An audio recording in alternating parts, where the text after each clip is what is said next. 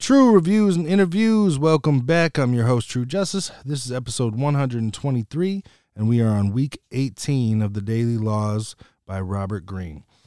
I am a couple days behind. I usually like to get these done on the day they land. We're going to dive right in from April 30th. The last day of April is the first law of this week's recap, and it is never appear too perfect. Now, this law explains how it is dangerous to appear to be better than others, but it's far more dangerous to appear to have no flaws or problems. So remember, envy is real, and silent enemies will emerge if you seem to embody perfection. Always be cautious of that. And then we jump into the May breakdown. Every month, Robert Greene has essentially a breakdown of what the laws of the month will bring us. And this one, he says, the supposed non-players in power. And Robert Greene discussed his catalog of experiences. I really like that term, catalog of experiences, of seeing people in power manipulate others. And I love this month's focus. I often talk to others about these same facts, and they often seem to disagree or remain too complacent in their state of ignorance to believe people do not have to completely and obviously be evil to manipulate and abuse power. I don't know, but I work in a field with a lot of social workers, so they like to see the best in people. They fall for people's games quite often. People tug at their heartstrings, as we're always hearing. And, they get run over from what I see quite often. And it's quick and easy signs we could pick up if we pay attention to these laws. I just recommended this book to somebody that I work with recently, and I'm hoping they check it out because it'll help deal with a lot of the nonsense that we have to see every day after day. So the beginning of May begins, and we start with everyone is a player in the game. And there's no opting out of the game. We're all playing in it. Even if those who want to sit back and appear to be neutral or not interested, they have their own agenda. Just always remember that the most skilled and most skilled in manipulation. Sorry, my daughter's staring at me right now. The most skilled in manipulation are the ones who are appearing to not engage. They are plotting with strategy, that mostly goes unseen to the untrained mind. This is what I mean. People sit back and they watch, and we assume they don't care, or they're not smart enough to understand, or they're thinking about something else.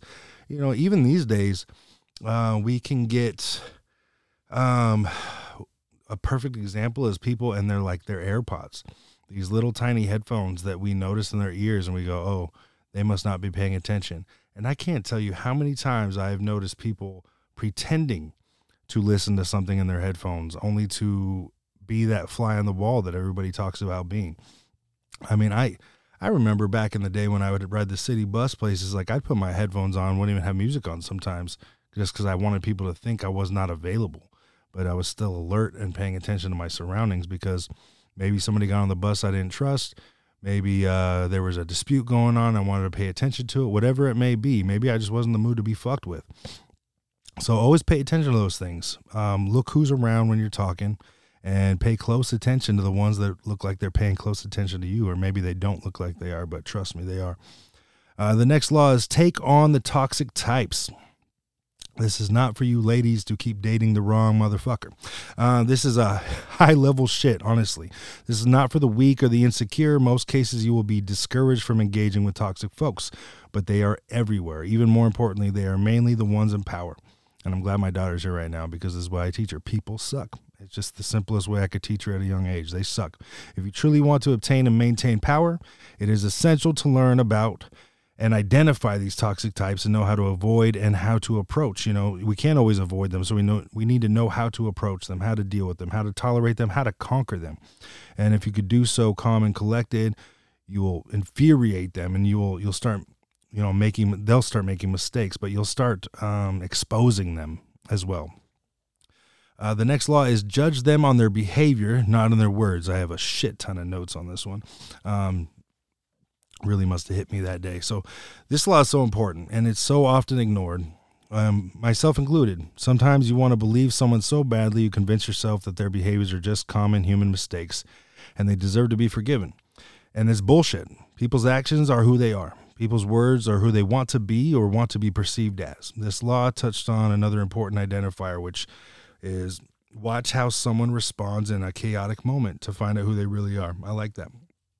When I used to work at a youth shelter, we started discussing how important it was to hold interviews for new staff in the shelter and have them wait by the front desk for a bit before the interview to observe how they would respond to the natural chaos and events that would occur in front of them.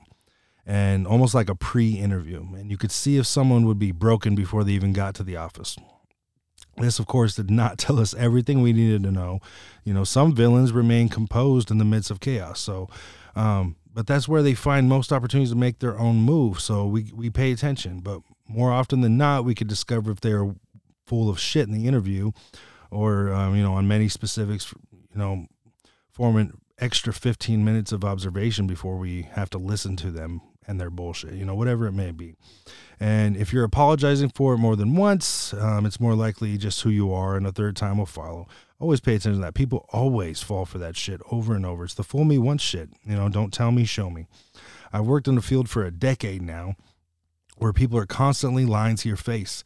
And if, they aren't intending to, whatever the reason may be, the actions would show you who someone truly was and where they were in their life. People can grow. Some of these habits are developed through trauma and survival, and they must feel safe again to become vulnerable. Some have lived life lying so often they don't remember what is true anymore. So pay attention to what people do. Listen to them, of course, and that is how you hold them accountable by seeing if their behaviors follow their words. Forgiving can often lead to enabling, which we have all seen that cycle continue too often.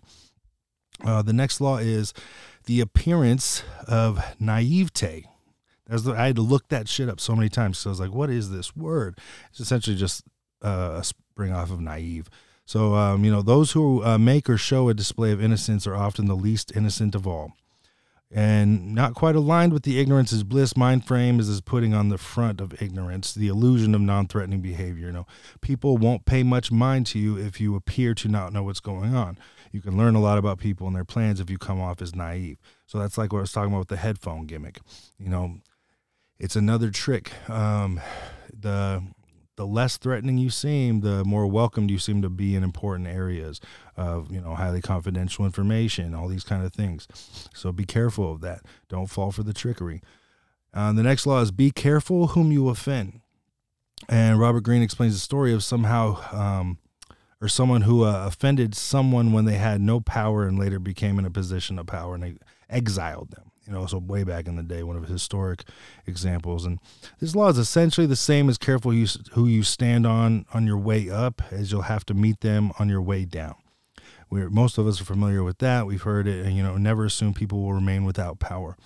And, treat people with respect, just always use caution in that aspect. You just don't know. I've seen movies and things like that and tales where, somebody in a royalty, standing with that platform or whatever family they're a part of, they wanted to slum it, and they get mistreated or treated a certain way, and it comes back around. Karma is real in that sense. They remember that. Just always pay attention. And the final law of this recap is see through the false front. And it's pretty simple. Never take appearance for reality. Oftentimes, seeing weakness will be met with more careless aggression and rushing into something without plan. So there's just so many times out there where people act like something's going on. And I don't know, it kind of reminded me of the snakes in the grass kind of thing. How do you approach them? How will you take care of them? You just always pay attention. There's a lot of false fronts out there, so don't fall for the shit. And that is week 18 on the recap for the Daily Laws by Robert Greene. Go get that book, keep up, catch up, do whatever you got to do, and don't sleep on the 48 Laws of Power. Go get that one. It's a long read, but it's well worth it.